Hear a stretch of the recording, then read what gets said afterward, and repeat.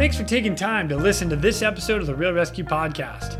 Take a minute to go to therealrescue.com to check out these and other great deals from our sponsors here at the Real Rescue. This episode of the Real Rescue Podcast is brought to you by Breeze Eastern, the world's only dedicated helicopter hoist and winch provider. Axness, because when lives are at stake and conditions are challenging, clear communication is of the utmost importance. Life Saving Systems Corporation. We do our work so you can do yours. Tough gear for tough jobs. And SR3 Rescue Concepts, because you don't know what you don't know. Breeze Eastern. They dedicate themselves to our helicopter rescue world. Since the very first helicopter rescue in November of 1945, Breeze Eastern has designed and manufactured superior rescue hoist solutions. While much of the technology and the unique mission requirements have changed over the past 75 years, their commitment to the rescuers, the operators, and those being rescued has not. Contact them today by visiting them at breeze-eastern.com.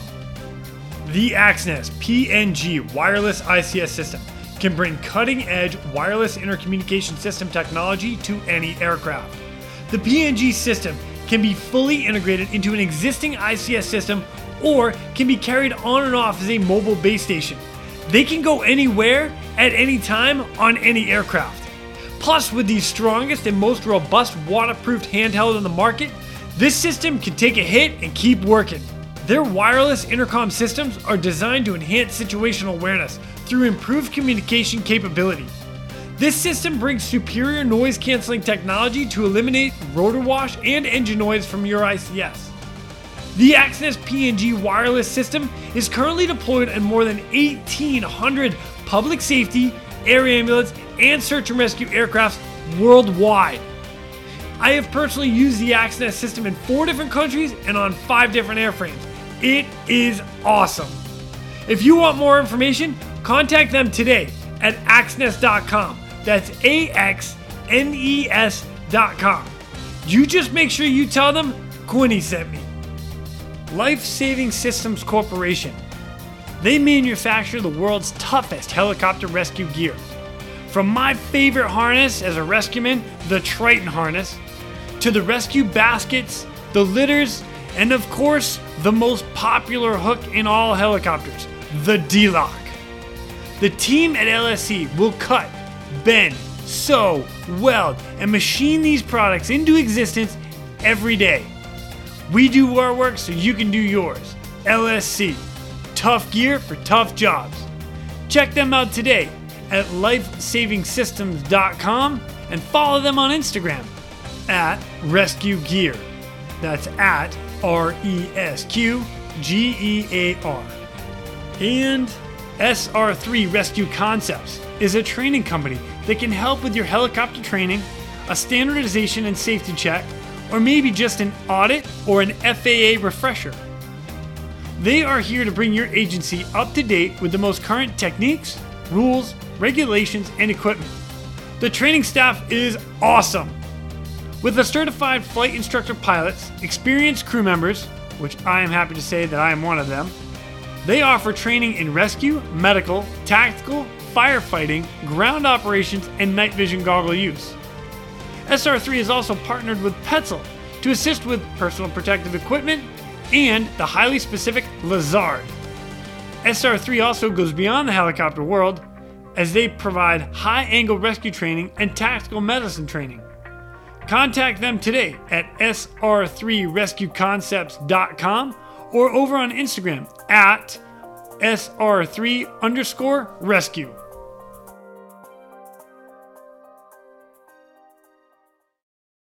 In this episode, we get a little old school.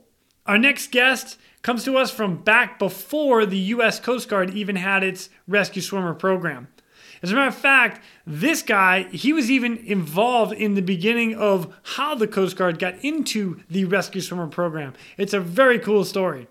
So as we get to hear some of these old school stories from back in the day, please welcome United States Navy rescue swimmer Mr. Bill Moss, aka Red Dogg. My name is Jason Quinn.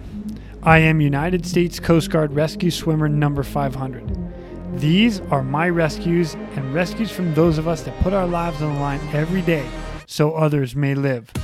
This is the Real Rescue Podcast.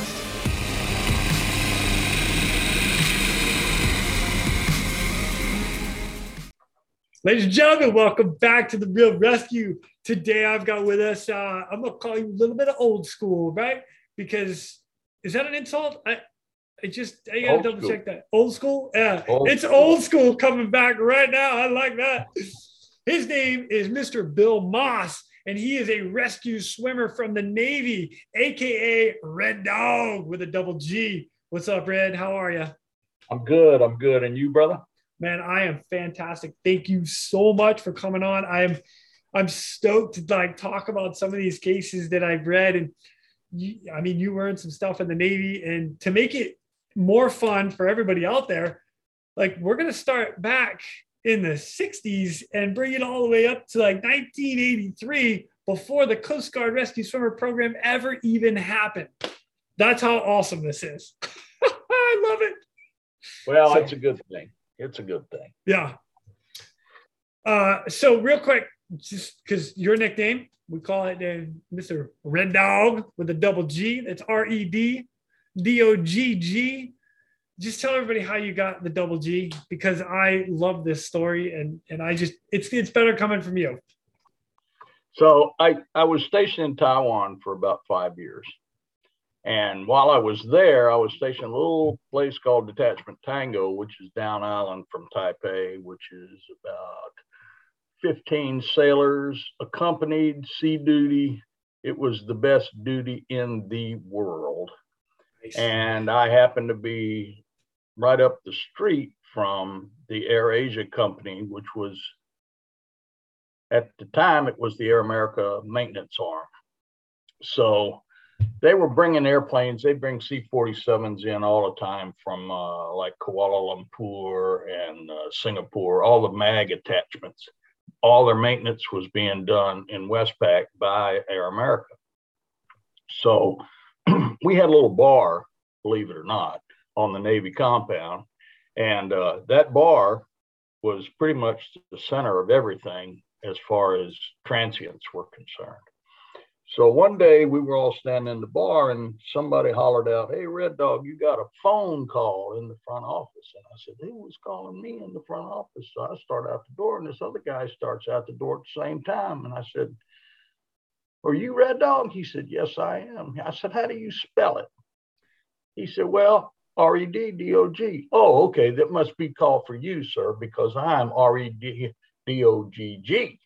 With 2 G's. And that's how I got the 2 G's, because I didn't want to be the admiral. Admiral Red Dogg and then Red Dogg. Come on. I don't think so. That's how that happened. It would have been great if you had taken that phone call. "Yeah, this is Red Dogg. Go ahead." Admiral, yeah. Wait a minute. It's like the old guy. It's like the old guy that works at Walmart as a greeter and he can't never be on time. And the boss calls him in and says, "Hey, how come you can't be on time? What did they call you when you were at work?" He said, "Want coffee, Admiral?"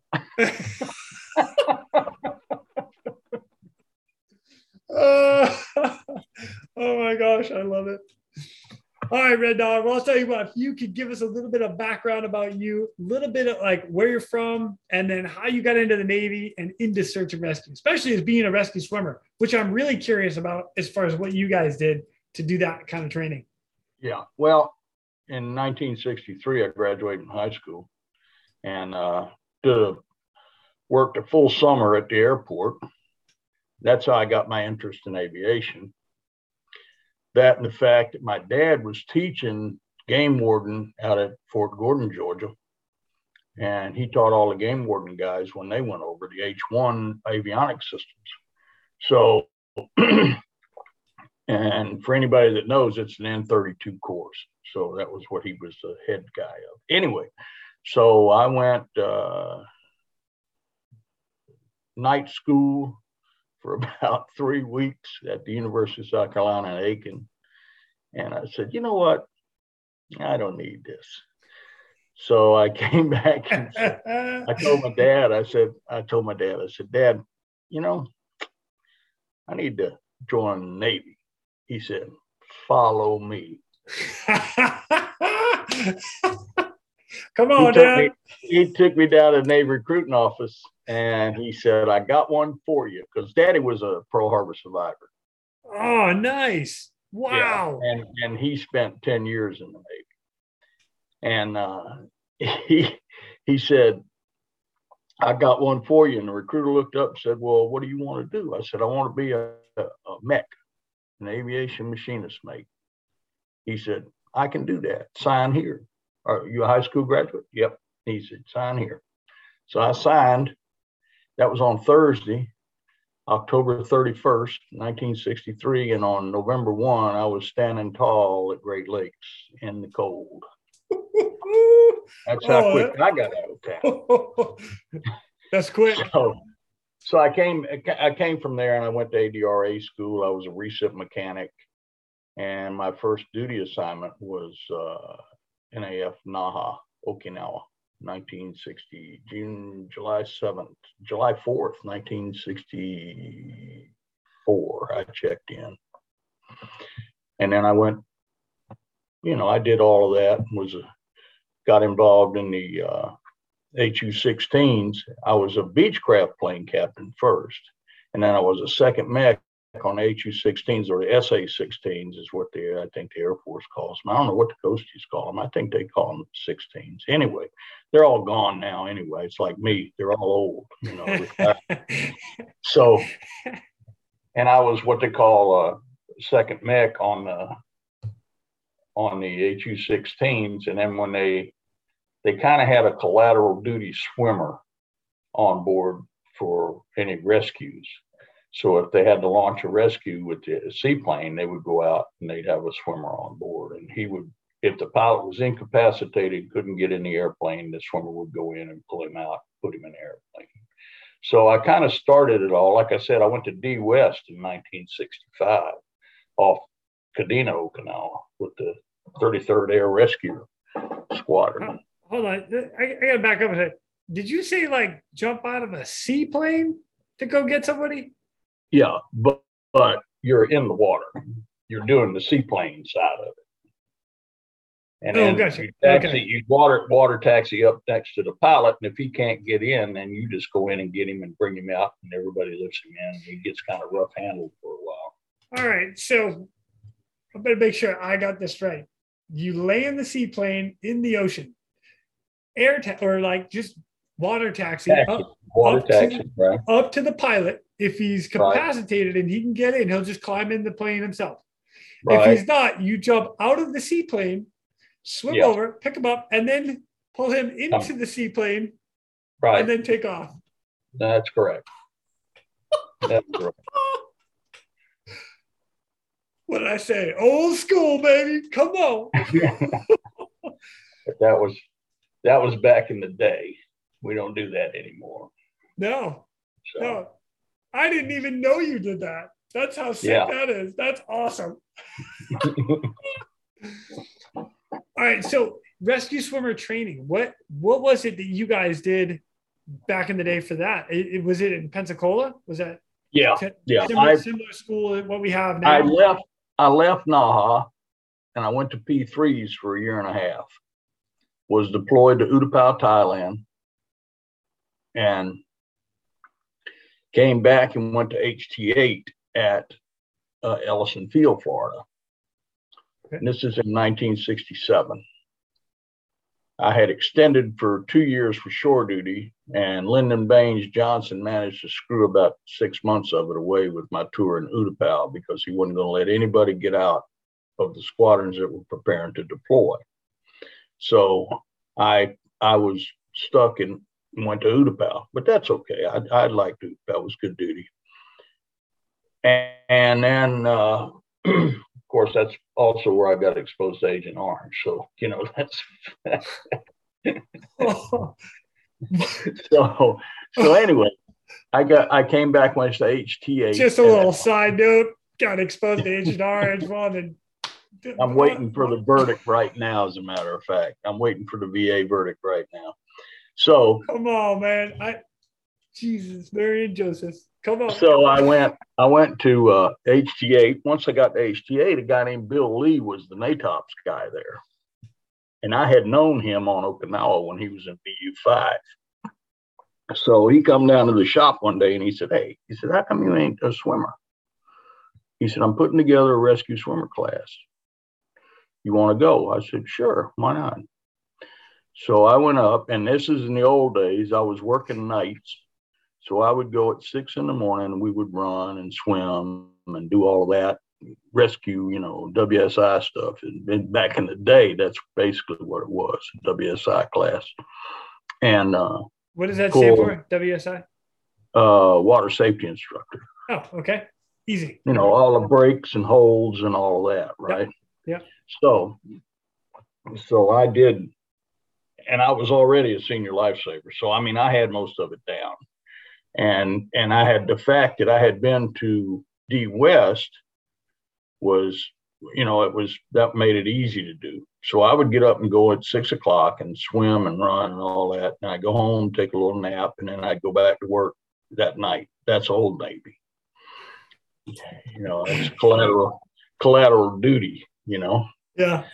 So I did that. I did a month course. We did it for a month. Got to do the Dilbert Dunker. Nothing like the 95, but the Dilbert Dunker, the one-man thing that we'd go down there and they'd push our class up in front of all the young guys, the new pilots, and we just go in there and knock them all out and get out and go get in our clothes and go home. And these guys would still be there that afternoon. You know what I mean? It was scared and you just never seen it. Anyway, I got my wings in October 67. No. Yeah. October 67, maybe 68. I can't remember. Anyway, I'll have to go in there and get my card. I think it's August of 68. That's right. So I got my SAR swimmer wings in August of 68 and did the Lex deck. The Lexington was the training ship down there then and was doing the Lex deck once or twice a month. But in HT8, because it was a training command, they would only fly days on the ship. And then nights, that one of the HS squadrons from Jax or something would come over and fly the night SARs for the Lex. But I was on one of the original SAR-dets at the Lexington in 34s, H-34s. Wow. So then I said, well, I didn't like Pensacola. I didn't like HT8. I didn't like the working hours. I had been in Utapao, Thailand, working 24 on, 24 off, and I come back to shore duty working 10 hours a day, 6 days a week on 96. We had 92 or 96 H-34s. Oh my goodness. I don't understand. I was a maintenance man, I was a crew leader. I was maintenance, turn up, qualified, all of that. And I just got fed up with it. It was beating me up, man. I said, I've been to Westpac for 4 years. I come back here to the East Coast and you guys making me work like a dog, like an army mule, I said, I ain't doing it. So I terminated my shore duty. I called a detailer. Detailer said, where do you want to go? Well, when I was at Naha, I had flown into Tainan several times. I said, well, I want to go to Tainan, Taiwan. He said, oh, I got a billet. Bam, just that easy. And I went for 52 months. I was there. Holy smoke. $550 a day per diem, no chow hall, 15 sailors and their wives and kids. We had a heck of an operation down there. You couldn't believe it. It was like, God, I died and went to heaven. So, and I had my second child was born in Taipei Hospital. So, it was like guys that went to Midway Island, they went out to Midway Island, they stayed out there forever till they threw them off. And that's how I was about Taiwan. Now, I put in to extend for a 5th year there. And the personnel chief at Taipei says to me, well, you know, Dogg, if you extend again, you go over 10 and your career designated, and we can't do a lot to help you as far as schools are concerned. And at that time, I had been passed, not advanced. I'd PNA'd the ADR1 test 11 times. What does that mean? Because that's a little ADR is ADR is a recip mechanic. Okay.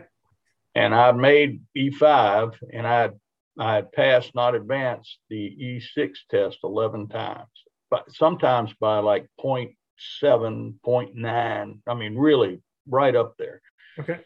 Anyway, so I said, okay, well, I'm not going to advance the way I want to unless I get out of this rate.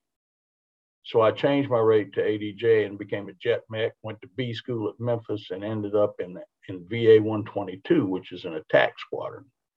Now the plot thickens. So I'm in VA 122, which is shore duty, and it was the RAG for the A7s. And the guy says, Red Dogg, you ready to go on debt? You know, I'd moved into base housing the day before. So I had 144 dish packs sitting in the living room. And he says, you ready to go on debt? I said, yep. So I went on debt, detachment to China Lake, I think. And anyway, that was my first detachment, VA 122, bombing detachment. Anyway, I left there, VA 122. I said, well, I want to go to VA 27. When I got ready to transfer, I want to go to VA 27. All my buddies went over to VA 27, so I wanted to go over there across the street. So they said, well, I called a detailer. Detailer said, I can't find you anywhere. He said, were you an 8215, which is a SAR crewman? And I said, yeah. He said, you better call that detailer. So I called the 8215 detailer, and he said, oh, yeah, I got you. He said, I'm sending you to Barking Sands. Holy crap. What? I don't even know what that is, but Barking Sands does not sound fun. It's on Kauai. Oh. It's one of the best duty stations in Hawaii. Oh, man. Well, I just ate that one. That sounds amazing. It's so remote. You know, I was the maintenance chief. I had 7 H3s and 135 sailors. Jeez, oh man, that's awesome. And we kept them up, Dogg. We kept them up all the time.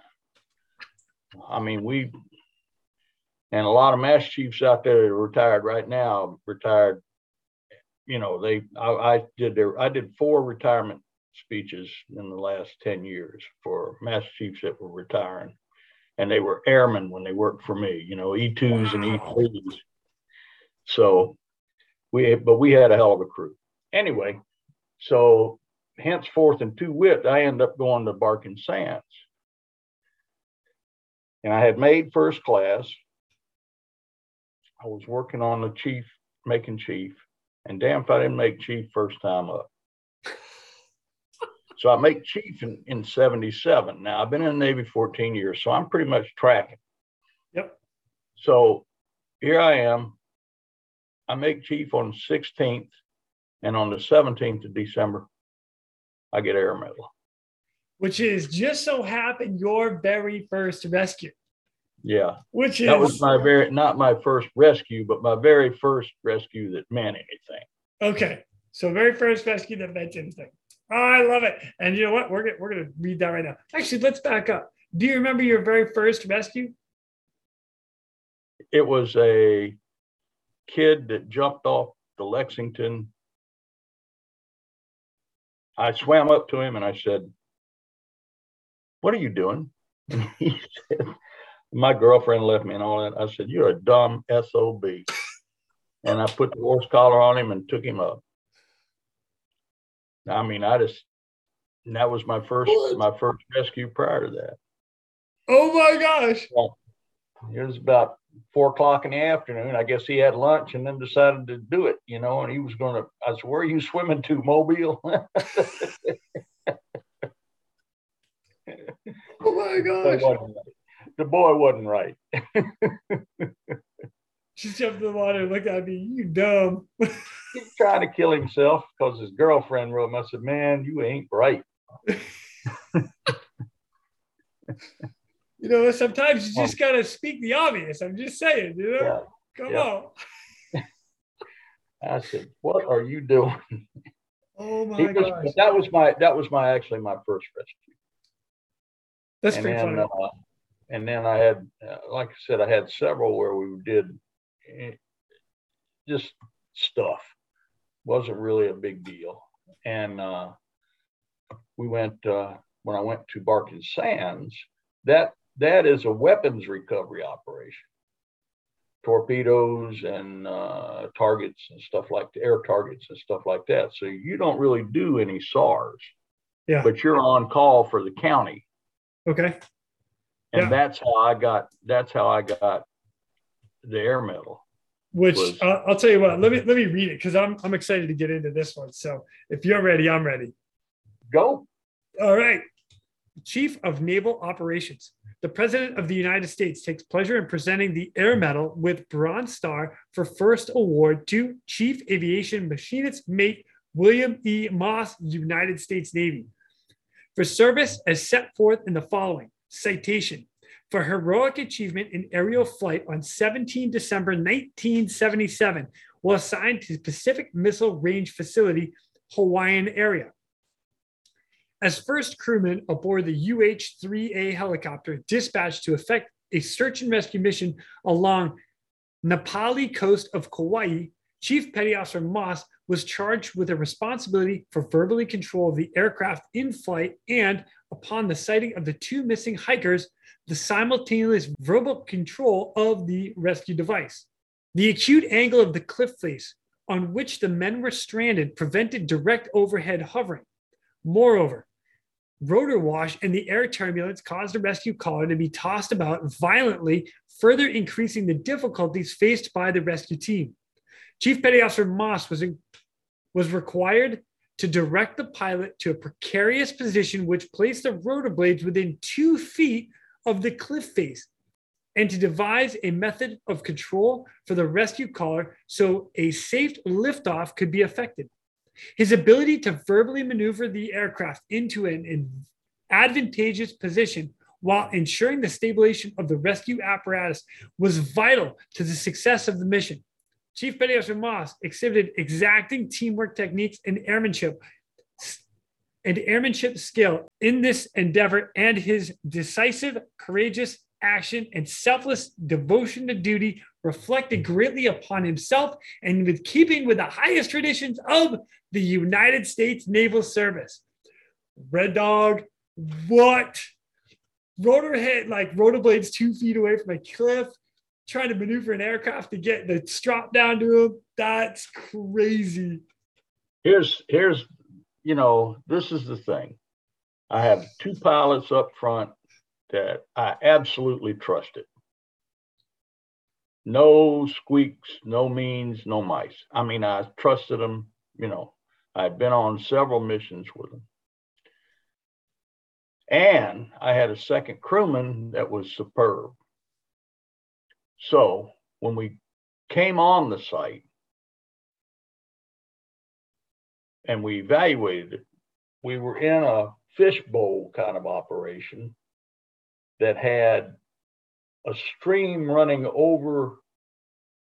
The stream ran over the top of where these guys were at. And we had to back the airplane into the hole and then take it right. I'm visualizing it right now. I love it. Take it right and then take it right. And now the first time we couldn't get the hook to quit flopping around. So what we did is I brought it back up, and we had brought the search bag with us, which had blankets and water and stuff like that in a parachute bag. I hooked that on the male hook on the main part of the hoist, and then dropped it over. Well, when it stabilized quite a bit, and we had the horse collar and this bag on the hook, and we had given them the survivors, we had given them a visual brief on how to put the thing on from the door of the helicopter, Yep. And as we backed in and then slid right. And as we slid right, I just fed cable out, and I was looking straight ahead because I basically was doing everything in my peripheral vision. And when I got to a point where I saw a red on the cable, which means you got about 10 feet left. Oh, yeah. I looked down to see where it was in relationship to the survivors. When I looked back up, we were up over the cliff face by about 2 feet, and we're sucking water out of the stream. So I said, that was my stop call. He's right, stop. And the pilot, he just sat there stoned, man. He was like, bam, he was on it. And we held it there. And when it started sucking water, that was when I would say stop, because I'd know how close we were. So come on, Red Dog. One of the guys had a stick. Now you got to imagine, these guys, we didn't know it at the time, they'd been up there 52 hours. Oh my God. And Hawaii or no Hawaii, they were in a position where they got no sunshine for 52 hours, and it rained. And when it rained, it washed out all the trail except for this like 7 foot they were on. And they're standing on a 14-inch or so foot or so wide piece of dirt, coral, or not coral, but volcanic rock that's about 7 foot long. And they've been up there 52 hours. Hypothermia is becoming an effect, wow. Right? Yeah. So the first guy reaches out with this stick, grabs the horse collar, and gets in it. As soon as he had it around him, I was up and left, and we broke out of the hole. This guy he's 1,200 foot off the deck, man. He's getting a double E ride. You know what I'm saying? Oh, yeah. Yeah. And so we get him in, and he's cool. He gets in, sits down. We give him some water and whatever, wrapped him in a blanket. The second guy, he does the same thing, except when he gets in the horse collar backwards. There was no time to retrain him. I said, up and left. And I called him out. Now he's holding on with the horse collar up backwards. On his chest. Yeah. All right, so let me help everybody out with this real quick. So a horse collar or a quick strap or a strap device goes around the back. Yeah, and then comes up between the armpits, and the V section is right in front of your face. So ideally, you pin it down with your elbows, right? So you're sitting in a back position a little bit with your legs hanging down. It's a backbreaker, but you're upright. If it goes the other way, if the strap comes around your chest, your now arms are leaning forward, and it almost chokes you to the point where it could knock you out because you can't breathe as you're getting hoisted. And now you're talking about being like, how high were you? 1,200 feet. Red Dog, come on. All right, sorry. I got to give people an idea. So I got the guy. The guy's hanging on for dear life. And the minute I said up, I hit the up button on the hoist and just started reeling him in. And we got up and away from the cliff and around. And as we're coming around, I look down, and his eyes are big as saucers. I tell Tommy Brady, my second crewman, I said, Tom, this guy's scared. You better get him. So I'm guiding the cable. I get him up almost to the door, and the guy tries to help us by getting out of the horse collar. Oh my God. Tommy Brady, as I'm bringing him up, Tommy Brady just jumped out and grabbed the guy on the gunner's belt. And I swung them both in, and it was so coordinated. It was almost like we practiced it. And I reached out, grabbed Tommy, and pulled him in the cabin. And as I pulled him in, I just hit down on the hoist, and everybody went in, fell back into the cabin. You know what I mean? Oh my gosh! Yeah, the minute he jumped out, I thought, I think this might be air medal time. He was, it was quite, we did an exciting 45 minutes. I'll tell you that. Wow. What? Rag Dog, Yeah. that is crazy. Yeah, we did. That was part of it, man. We had another one up there where the guy went in, crashed a helo, and I forget exactly why, but there was a fire. But they managed to kick the fire down off the cliff edge. So we went in to pick them up, and it was an easy. It was like one single wheel, single skid. You just set the wheel down, pull them in the airplane. But we didn't look down until the very last guy was getting ready to get on. He had a broken ankle, so my crewman was out there throwing him up in there. And all that wind from the H3 lit that fire off on the mountain. We just threw the guy in and we get the hell out of here. Oops. It was flames, forest fires, all that stuff. Oh my goodness. Went back and got the little bucket and brought a bucket load of water up. It was crazy. Crazy. Forest Service. You see what had happened was our bad. All right. The guys were hurt. Sorry about that, Forest Service guys. Well, that's right. That wasn't even a question. You know what I mean? Oh, yeah. So that was my exciting time at Barking Sands. Holy so shit. I came back from Barking Sands in 80 and went to Fallon and got in the H1. One thing I never, I don't want to say liked to do, but one thing that I did that I always wanted to do was I never stayed in the same type. Same type of aircraft.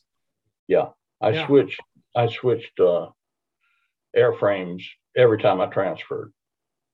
So how many airframes have you flown on? Well, not counting the fixed wings, 4. That's beautiful. I started in 34s. I went to H3s. I went 30 H1s. I was in H1s at Air America. I flew the test flight program at Air America for a year for the military, and that was OV-10s and H1s. I did that 71 to 72, 71, 72. And then, because I ran the ramp, I was a ramp boss.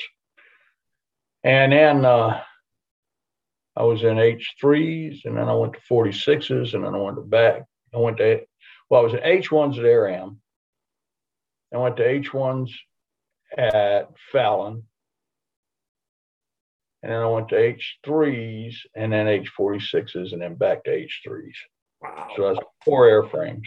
And you've got some hours on those airframes too. I know that. I had 3,600 hours. Jeez, oh man. 3,600 hours. That's a lot. That was a lot of vert rep time, a lot of SAR time, a lot of weapons recovery. I had 1,800 hours of weapons recovery. That's a lot of air time, period. Yeah. Oh my gosh. Yep. So it was fun. So now you bail out of Hawaii and you went to Fallon, Nevada. In 80, right? Yeah. Right. And while you were there, went into H1s. And you got a pretty gnarly case out of that one. So if you got any before that, I'm happy to listen. But if not, then I'm going to get right into this one. Go ahead. Yeah, buddy. I got it, but I ain't going to say a lot of it. I do call this the real rescue for a reason. Like, come on. I'll tell you what I did do. And before the air medal, what we did a first. And that was we repelled search dogs. Oh, what? You guys started that? Yeah. We didn't start it, but for the military, it was the first time the military ever did it. Navy at Fallon did it. Wow. Yeah. It was, dog's name was Thunder, a big 125-pound German Shepherd. Great dog. I knew the handler. We just had, and the day we did it, Real People, the TV show, just happened to be there. So, See, you might have to show off a little. I'm just saying. yeah. I had my silk scarf on. Anyway, Blowing in the there's wind as you're walking to the aircraft, aviator sunglasses on, leather jacket. yeah. Oh, snap. I feel the need. I feel Oh, the need to speak. oh my God, I love it. But yeah, we did it for the first time Navy ever did it. We did it, and when we developed the harness, my parachute rigger built the harness for it and all that. So, I mean, it was pretty. And then some guy in the civilian community copied our harness, and he made a lot of money at it because they started doing it in sheriff's departments and all that, you know. But Yeah. up until then, there were very few, mostly out of Alpine County and Butte County in Northern California. They were the only two civilian operations that were doing search dogs. Wow. Because they had what they call the Wolf Team, which was a team out of Alpine, and then they had the Paws Team or something like that out of Butte County. Wow. Right on. I did not know that. That's pretty awesome. Yeah, it is. So when you say rescue dogs, you're sending a full crew down and the dogs to go out and start sniffing out? Here was the theory behind it. Okay. Yep. The theory behind it was that we had A7s, A6s, all kinds of airplanes come across the Sierras at altitude. So if one of them got in trouble and they had to punch out and they punched out, well, you know, there's 15 foot of snow on the upper altitudes in the mountains. So you can't put a search team in that would be very effective. But these dogs could cover as much ground in 30 minutes as a search team could in all day. So we developed the rappel method for the dogs just to do that. It was a Navy oriented thing. And that's how that all came about. Wow. Did it work? It was interesting. The dogs were cool. We did several different dogs. Thunder was the first one. He was my boy. He was first time I was out on the skid and I'm ready to rappel with him, and I just shoved him out the door and let gravity take charge. You know what I mean? And the second time he was a little smarter. He wasn't going to come out. And I said, no, you're coming out. And so we had a discussion at the door as to who was going to do what to who for how long. I just shoved his ass out the door and jumped. Oh my gosh. So, and then also while I was at Fallon, I wrote the chapter 5, the Inland Search and Rescue manual for Navy OpNav 3710 or whatever it was. I wrote Jerry Ballison and Jerry was my counterpart down at Lemoore. And see, Lemoore had the western side of the Sierras and we had the eastern side. Yep. So we wrote that book, and that book is still in use. Yes, it is. And I know that because the Coast Guard adopted I don't know if they adopted the whole thing, but I know the 3710.4 is the Rescue Swimmer manual. Right. That's ours. 4 or 5. 5 is the Inland SAR manual. Yeah. Okay. Yeah. So, old Red Dog and Jerry Balderson wrote that. I love it. Well, I'll tell you what, man. Let's get into this second air medal here, which again, crazy. I'm stoked to hear this. So let's let it ride. Let's go. The President of the United States takes great pleasure in presenting the Air Medal with Gold Star for the second award to William Earl Moss, Senior Chief Aviation Machinist Mate, United States Navy, for service for set forth the following. Citation: for heroic achievement in aerial flight while serving as crew chief on Naval Air Station Fallon Search and Rescue Forces on 3 March 1983. Senior Chief Pedastro Moss was an integral member of the rescue of an injured skier. Facing unpredictable winds, high altitudes, heavy snow flurries, and a lack of landmarks, he utilized his extensive experience and knowledge of search and rescue techniques and skills to aid the pilot in locating the lost skier. He provided the helicopter crew members with important hovering and mountain rescue information and contributed to seasoned leadership and calmness to the success of the extremely demanding mission. during the actual rescue. He exited the helicopter in a precarious snow-covered ledge to assist the victim to the pickup point. Once on the ground, he maintained consistent radio communication with the crew and provided critical hovering information on wind direction and speed.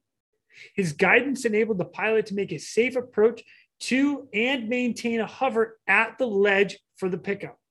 Senior Chief Petty Officer Moss' leadership, airmanship, courage, and devotion to duty reflected great credit upon himself, and while keeping with the highest traditions of the United States Naval Service. Woo-hoo-hoo. Come on, Red Dog. You go from Hawaii to now like cold mountains. Dang, man. Sick. Yeah, we did. I think Fallon was probably my most satisfying professional tour. I did probably a lot more up there than I did anywhere where we're affiliated with the Navy, because we were associated with the civilians so much up there. We supported 20 sheriff's departments in Northern California, all the way up to the Oregon border. So who of all these places called this in? Well, the system is such that the Wright-Patterson Air Force Base has they issue a mission number, and we went around to all these counties, and we gave them our cards with the mission number, with the phone number on it. And if you want Fallon to come up and take care of you, do something for you, you just call Wright-Pat and get a mission number. Once you get a mission number, all you got to do is call us, and then we're gone, because that means Uncle Sugar's going to pay for it, not the sheriff. Buddy. Plus, it's great training. So yeah, so we did a heck of a lot of work. I taught 20 counties how to rappel out of the helicopter, and then I just did a lot of work with them, and like I said, personally and professionally, very, very satisfying. I had several incidents there. Of course, there was a lot of we did a lot of body work, which you're not supposed to do. Let me clarify that quickly. that is a no-no. You're not supposed to do it. But if you happen to be in the Sierras on a Sierra trainer and accessible, it's called a SAR of opportunity. And you take full advantage of it. And do your job. She didn't die till after we got there. You know what I mean? Yep. So, but we did a heck of a lot of that. All right. So wait, but I got to get back to this case, because this case is crazy. Like, you got an injured skier somewhere, and you're jumping out of the. Therein is the fallacy. He wasn't a skier. Oh, he was an ice climber. All right. It wasn't like he skied down the slope and broke his ankle. This guy fell a pretty good distance off a waterfall. Oh, no that way. Was iced. Yeah, that was iced. And he was 11 miles in to June Lake, from June Lake. So he was a hurting camper. And when we got to him, I sent 5 teams up there. As I said, my comment was, when we first got because I took all the incomings as the SAR chief. I took all the phone calls. Okay. And when this came down, I was like, okay, I got a couple of chiefs out here that need to be senior chiefs, and an air medal might do that. So hooking your boys I sent five crews up in 5 days, and they all got weathered out. And I'm talking about bad weather. I mean, assassin snowflakes. You know what I mean? Yeah. I mean, it was terrible. So when I called one day that afternoon, after the 4th crew came back, my SAR boss, who happened to be Norm Hicks, who flew in Towering Inferno and pretty much developed the inland SAR community for the Navy. Anyway, he calls me up. He was a SAR officer. He said, Red Dog, he said, tomorrow morning in your bag, 6 o'clock. Okay, boss. So I went up. So we went up, and then we went in. We stopped at June Lake, and we left a flight surgeon and a corpsman out. and the co-pilot, and we put a guide. We had a guide that knew the area that this guy was in, knew the falls. Okay. And he took us up into the falls, and we're circling around. All of a sudden, I look down, and there's this orange piece about maybe a foot across in the snow. I looked again and said, shit, that's a tent top. And that was the guy's tent. Well, coming out of the front of it was this crawl. You know, he started crawling out. He had a half a day's worth of gorp left, which is trail mix. He had a half a day's worth of trail mix, and he got tired. It's what he told me afterwards. And he got tired of knocking the snow off the tent so he could breathe. And he was up there 5 days. So I just followed the trail. And what he'd done is he had duct taped skis to his legs and was using snowshoes on his hands. And he was crawling out. Oh my! I told him, I said, you know how long it took for you to be dead? He said, I knew that, but I'd be dead if I stayed in that tent too. So anyway, I took him up. I got out.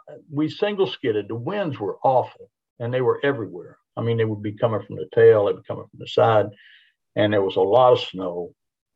And so I told Norm, I said, look, just single skid me out. I'll take my snowshoes and hike down into the valley there and get him up, bring him up to the ledge, because there was no place to land. We couldn't even do a confined area. So, because there's trees everywhere. So I said, that's what we'll do. Norm said, okay, we can do that. So they single skidded me off, and I stomped around up there for a second. I was, shit, this snow's it's hard, And so I had a backpack on with my snowshoes stuck out, Yeah. And I started off down the hill and stepped into a snowdrift, went all the way over my head. Had to dig out. Yeah. Talk about feeling the fool. Anyway, so I dug out, put the snowshoes on, hiked down the hill and got him and hiked him back up the hill, cut all the crap off of him, the skis and stuff. Yeah. And I told him, I said, okay, here's the deal. I said, they're going to bring that airplane in here, and whatever you do, don't touch anything. And his first comment was, are you going to bring my gear? I said, yeah. I mean, these guys, I understood their situation. They had, those rock rats got thousands of dollars worth of equipment, Yeah. So I said, look, you got your gear. He had his gear in a backpack, So I said, yeah. He said, I'll just set it right there and we'll throw that in when we get you in. He said, okay. I said, well, here he comes. I said, the first thing you don't do is don't touch anything until I tell you to go. So Norm brings it in, sets the skid right on the rock.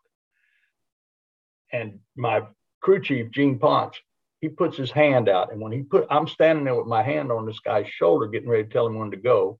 And he puts his hand out, and the kid reached out and grabbed Gene's hand. And when he did that, it grounded the airplane through me. Knocked me square on my ass. Oh my God. My shoulder hurt for 2 days. That's like 7,200 volts. You know what I mean? Yeah. Man, wow. I slapped him. I said, man, I told you not to touch something. Anyway, he said, I'm sorry. I said, don't worry about it, because by now they'd rolled away and were coming back, Well, now I told Norm on the radio, I said, you just roll in here slow and easy. I'm going to throw him on board. So that's what we did. We just rolled in because the winds were getting so ridiculous that it was just hard to do anything up there. Yeah. So the snow's blowing, the wind's blowing. Just Norm rolls in. Gene opens the side door, and I launched the guy into the airplane. And I mean, they don't even slow down.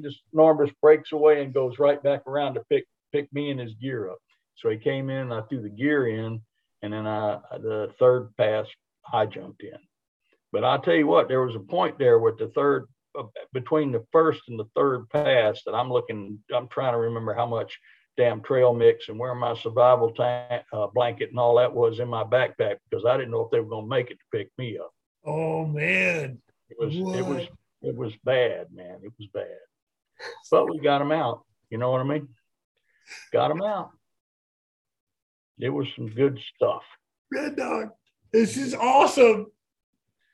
So, but that was one of the highlights of that. There's some downside to the Fallon trip too. We, bears eat people and crash airplanes and that kind of thing. You're out there doing body recovery on the range. A7 noses in. You got to go around and pick up the pieces. Oof, yeah. And you got to get them. You got to get them during the day before the coyotes get in there. Oh yeah! Wow. I didn't even think of that. Yeah. Yeah. So that was the worst one I had.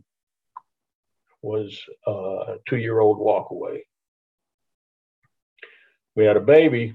El Dorado County called us first thing, 6 o'clock in the morning. They called me at the house and they said, Red Dog, you got to get somebody up here. We got to walk away and we can't find her. And I said, okay. Well, by the time I got over to the office at 7:30, they called me again and said, okay, we found her, but it's a body. Oh. She walked away from the camps. They were up there snowmobiling and snow caving, and this 2-year-old walked away from the campground. They couldn't find her, so they sent the El Dorado SAR guys in to find her. And so we flew up there, and they walk out of the snow with this baby and hand her to me. Now I got to take this baby down to South Lake Tahoe Hospital. Okay. Down to the helipad and give it to the ambulance people with the mom and the granddaddy and all that right there watching. Holy and smoke. I had kids of my own, so it was a pretty emotional period. That was pretty emotional. Yeah, it was shaky at best. But hey, that's what they paid you to do, so that's what you did. True statement.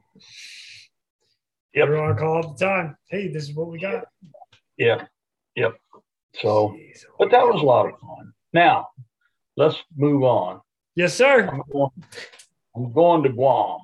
Guam. Here we go. H-46 school in San Diego. Good fun.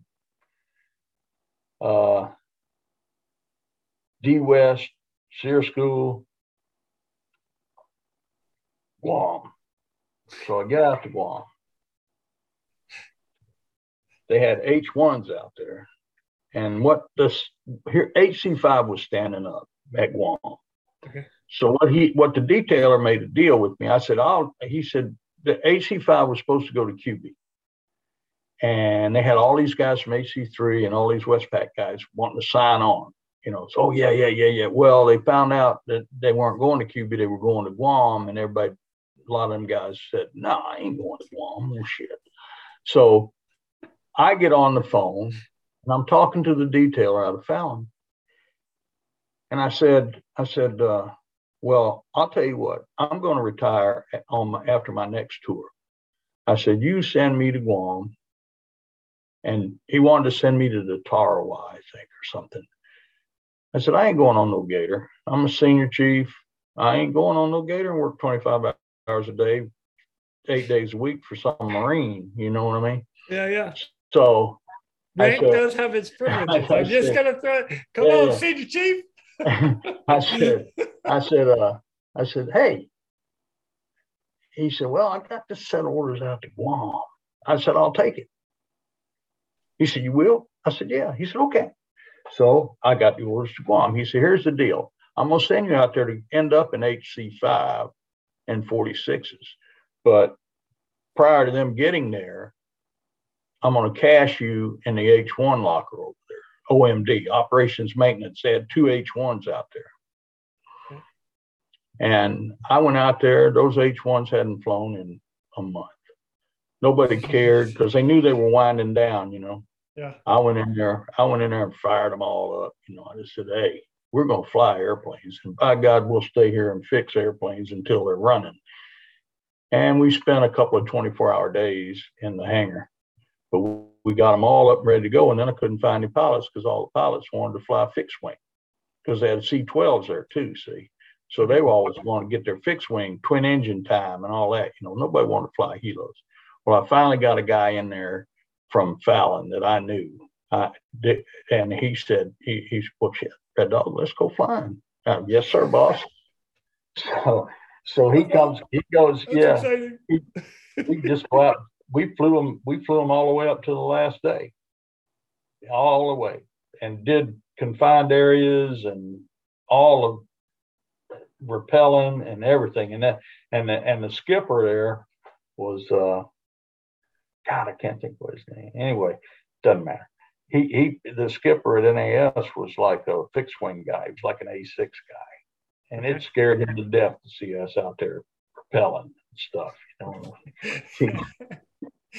But we were doing a confined area. Ropes are out, guys were falling down. Yep. That's it. He's That's like, it, oh, repellers away. Come on. Oh my goodness. So I had an incident there. We hit a tree and it popped a hole in one of the blades doing a confined area with a brand new kid. And I got scolded for it by the maintenance officer.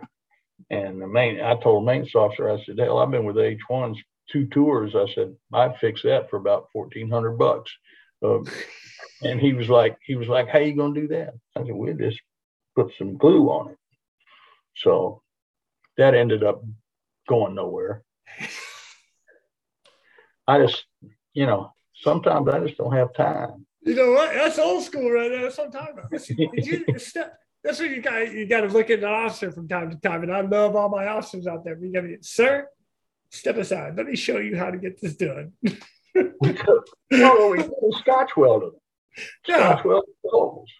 So I just told, and I told the guys at Dallas, I used to, that's the bad thing about being on Guam. You had to come into work about 4 o'clock in the morning to talk to anybody because there's 12 hours difference. Right. So, everybody's getting ready to go to bed or just waking up. Yeah. Just like you. Yeah. So I said I called my buddy down there at Dallas, at the depot. And H1 depot down there. And I told him I gave him all the diameters and how big and everything. He said, Red Dog, what are you calling me for? He said, Scotch weld it, sand it, and fly it. So that's what we did. So boom, mic drop. Maintenance officer going, what? You can't do that bullshit. I can do that. Oh man. But my boys, I had a bunch of boys, good boys down there. Matter of fact, 2 of them I got orders to swim school, and one of them was involved in the Marecki case. I don't know if you're familiar with that or not. I am. I am familiar with the Marecki case. Sad day.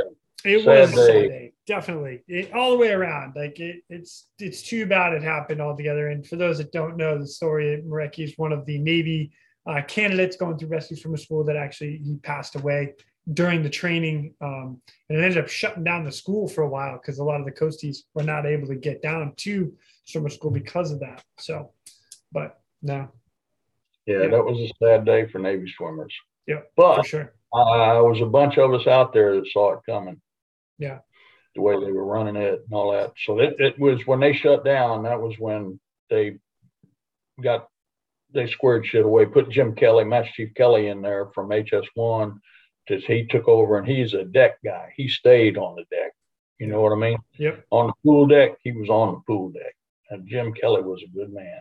That's awesome. R.I.P. Jim. Yeah. Fair winds and following seas. Who are?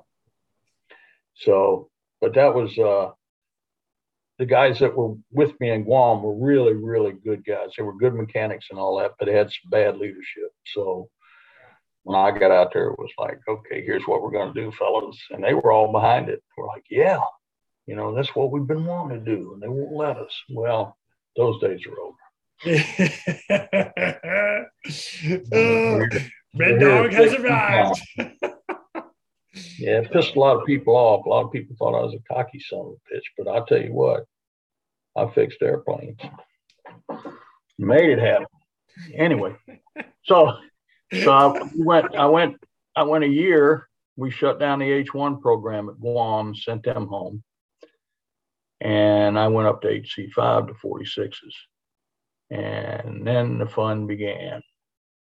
Vert rep, you bet. Man, I was like a kid in a candy store.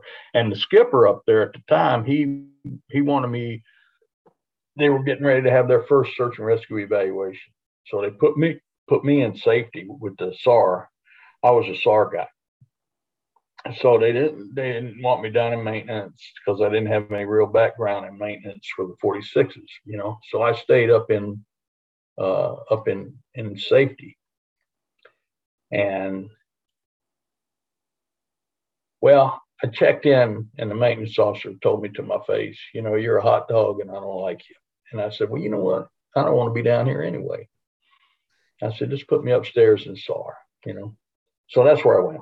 Anyhow, end of discussion on that. He and I eventually became friends, but initially it was ugly. So I was upstairs, and one of my billets was to fill the detachments. That was one of the things that I did. We had, at the time I checked in, we had 4 detachments out. Or no, we had 3, and we were working on the 4th.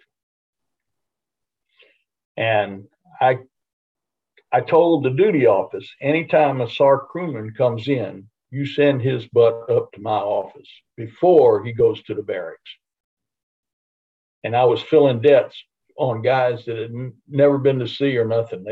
I said, you unpack? Nope. You going to debt 4.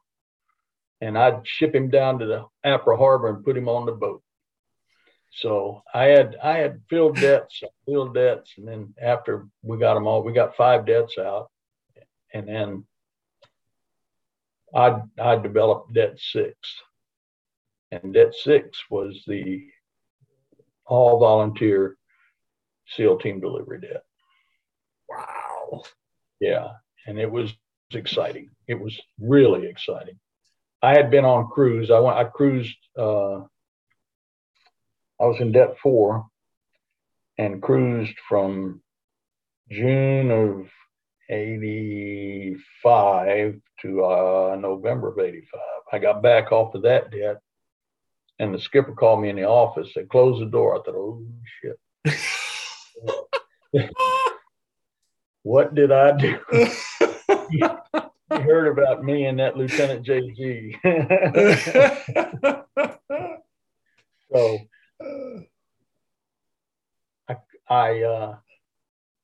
he laid it out what was going to happen. He said, here's what's going to happen.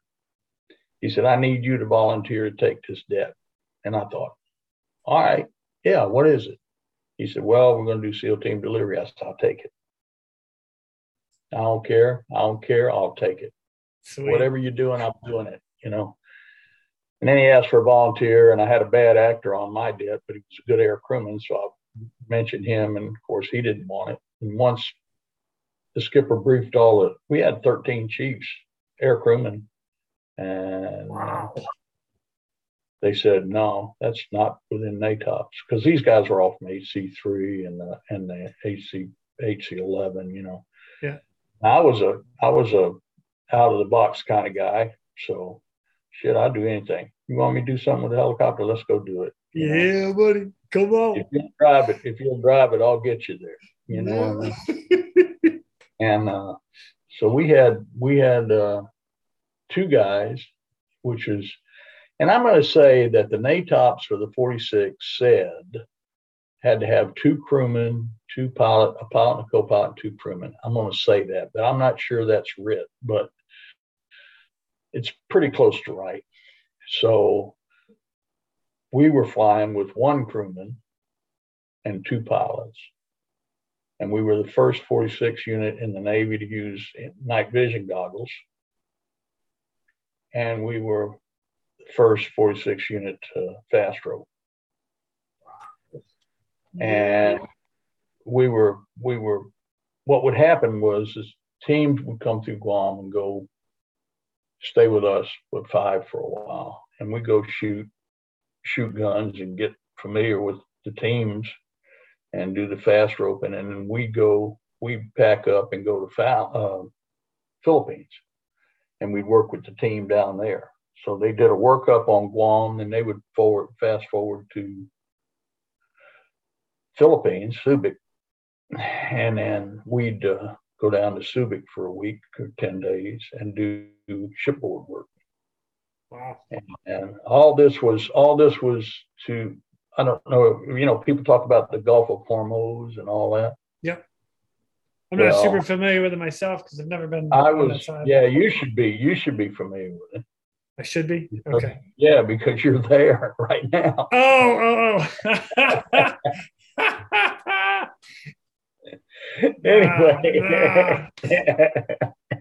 Anyway, Gulf. Got it. The Persian Gulf.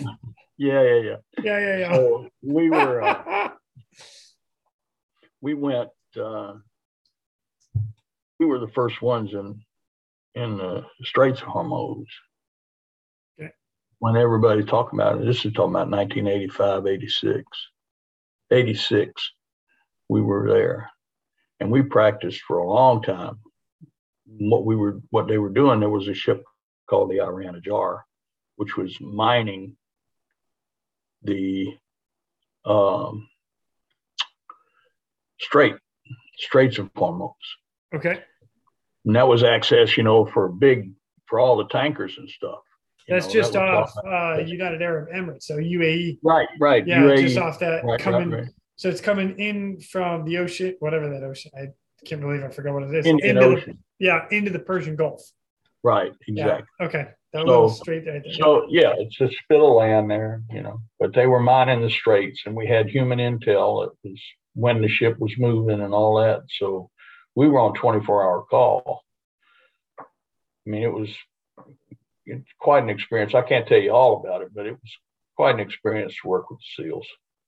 They're great guys. They really are. And they ain't scared of shit. I'm telling you. They live up to their damn. Yeah, buddy. When we'd be ready to fast rope, the testosterone in the back of the airplane was so thick you could have cut it with an axe. Them guys. And what we would do is I would stand in the door, and the first guy went out with the rope. Okay. And I would stand in the door until and I make 2 calls. We'd come up behind the ship, do a 70-knot side flare. And when I saw the deck, I'd say, you got the deck. And I'd step out of the way. And when I stepped out of the way, they had 12 of them. I could put 12 SEALs on the deck of a moving ship in 12 seconds. Jesus. Oh, my good Lord. Wait, at 4:00 in the morning. Oh, damn. And people, I tell them stories and these stories, and you're going to get a lot of this guy's full of shit. You'll get a lot of that. If people are watching it and they watch it, they go, no, that shit didn't happen. Trust me, it happened. Yeah, buddy. And I'll tell you the follow-up to that. The follow-up to that was we trained for a year and a half to put SEALs on board that boat. And guess who got it? The Night Stalkers. You know who that is? You know who the Night Stalkers are? No, sir. That's the Army combat SAR guys. So I didn't even go to the Navy SEALs. It went to those. Yeah, they just had it was a SAR. I mean, it was a shoot of opportunity. I talked to the guy that fired the first rounds on the ship. Wow. And he was in a loach. He was in a scooter. And yeah, I talked to him a couple of times. He flew for a friend of mine up in Pennsylvania. He flew babies. He's the guy you see in the video that they got the guy out the side of the helo and he's putting the balls on the high. Oh yeah. All the linemen stuff. Yeah. Yeah. He flew that mission. He got out of the Army and flew that mission for a long time. Holy smoke. But I talked to him personally twice about what he did and how they did it. And they did everything just like we trained. So, we wrote the book on it and they took it for action. And it was an exciting time. That is incredible. That was a good 18 months. And that made me Master Chief, by the way. That was, I didn't know if the Air Medal was going to do it because the Air Medal did it for me for Senior Chief. But then when I made Master Chief, it was the SEALs, working with the SEALs, because we had to qualify on all the weapons and everything. And I could light up. I can light you up with a 40 mic now. Yeah, come on, let's go, Master Chief. I blew a hole in the damn Subic Bay jungle down there about 40 foot around with some flechettes. God, it was fun. I had a good time. What an incredible career. Then I went back to Hawaii and relaxed. Just did the maintenance. Flew 40 hours a month and did the maintenance. When I retired, I was the last non-TAC to retire, and I had 6 jumps that month, just to do it. Just to do it. Just because you can. Yeah. I love it. Yeah. So I had a very rewarding career. I enjoyed it. I loved it. And would I do it again? No. Why not? Because I don't want to worry about NATOPS and running and all that. I'm done with it. But I love how you just said that. No, you wouldn't do it all that again. The 28 years I did fun.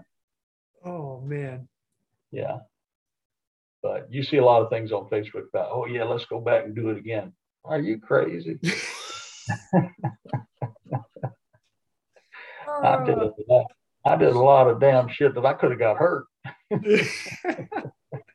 Yeah, tell me about it. Yep. Oh, that's a fact. Red Dog, these stories are insane. I am loving it. Thank you. You're welcome. So you hit retirement and you've been living just an incredible life. You did an incredible career. I got to ask, what advice would you give the guys that are out there now, getting ready to go, getting ready to retire? I mean, you name it. Well, it's hard. It's hard for me to give advice about it. And the reason I say that is because this is not yesterday's Navy. Right. Back in the day, you'd fly 8 hours and get off the airplane and you had a downing gripe on it. You'd fix the airplane yourself to get it back up to fly the next flight schedule. Nowadays, with the AW situation, they're not doing that. They just walk in the maintenance office and give somebody a gripe and they send the mechs out to fix it. Yeah. So it's a little bit different being a TAC and a non-TAC. And that's the difference, is that we did our own maintenance.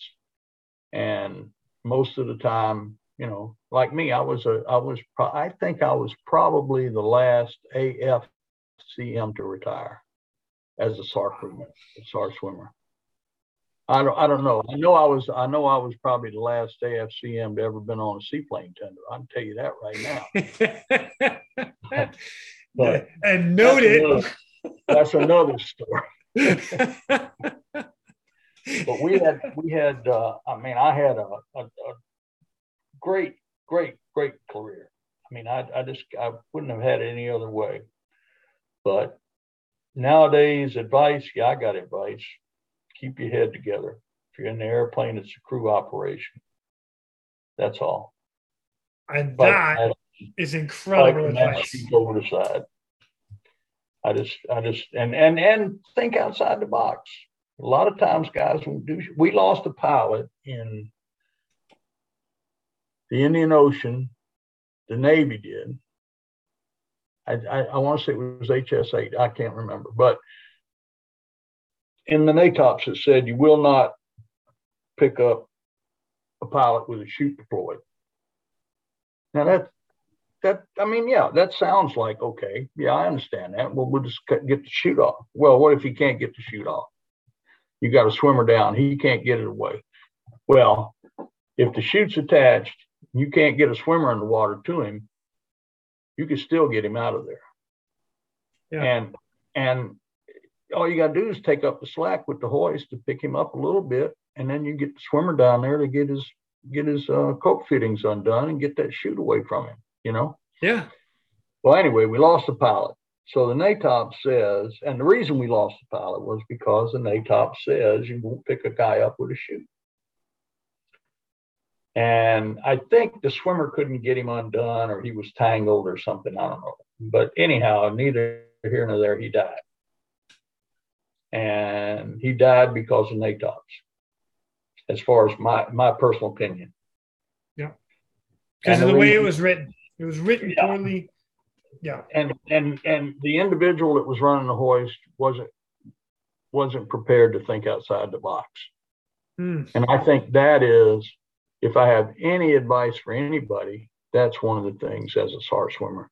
You have to be ready to think outside the box.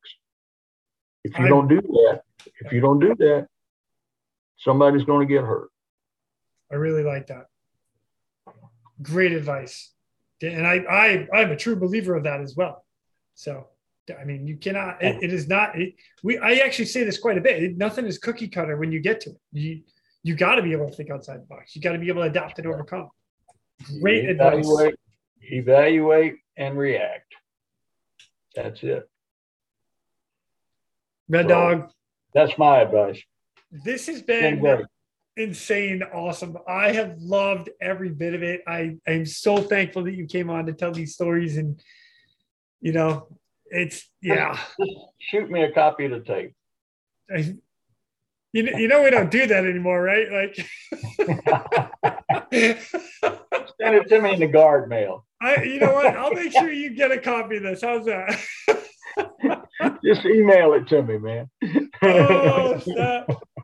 Red Dog, I love it. I promise you, I will keep in touch with you. When I get down to Florida, I'm giving you a call, and I'm going to buy you a beer for sure. And I got more if you need them. You know what I mean? Oh, come on! Some of them aren't picture proof. Some of them are rated a little bit higher in the spectrum. Yeah. Or like, how did Red Dog get his nickname? Yeah. That we're not telling today. Yeah. If you want to know, you better blow up his social media, right? Because let's go viral and make it happen. Right? Oh, Red Dog, I love it. Awesome. All right, man. Well, again, thank you so much for coming on and sharing the stories. This has been an absolute pleasure. I appreciate you. You know that. Absolutely. And with that, ladies and gentlemen, we are out of here. Go. Thank you for tuning in. We hope you enjoyed this episode of the Real Rescue Podcast. Please take a minute to like, subscribe, and hit that share button. I'm pulling chocks and taking off. But before I go, if anyone out there has a rescue story they would be willing to share, I would be humbled and honored to have you on as a guest. Or if you have any questions about rescue or anything else we talk about here, send an email to jason@therealrescue.com. That's Jason at TheRealresq.com. You can also check us out on our web pages, therealrescue.com, our Facebook page, and our Instagram page @TheRealRescue. Again, a special thank you to all of you staying on the watch today. Always remember, when that SAR alarm goes off, those in distress are praying for a miracle. They are going to get you. Until next time, fly safe and swim hard.